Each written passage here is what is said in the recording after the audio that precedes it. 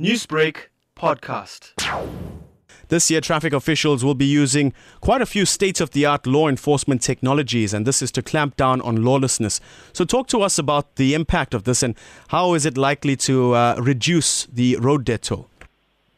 It's going to be much easier for us to identify all those unroadworthy vehicles and vehicles with outstanding fine because of this mobile technology. The name of the vehicles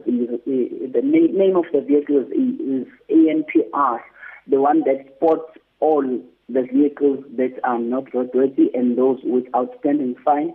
We will approach the drivers, charge them if need be, or advise them accordingly. And finally, Zinhle, the Minister of Transport, Fikile Mbalula, did say that irresponsible driver behavior will not be tolerated. So finally, what is the warning to motorists?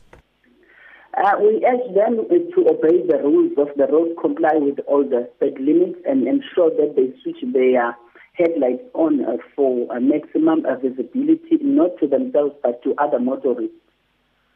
Zinhle, it is a pleasure. Thank you so much for your time this morning. I thank you.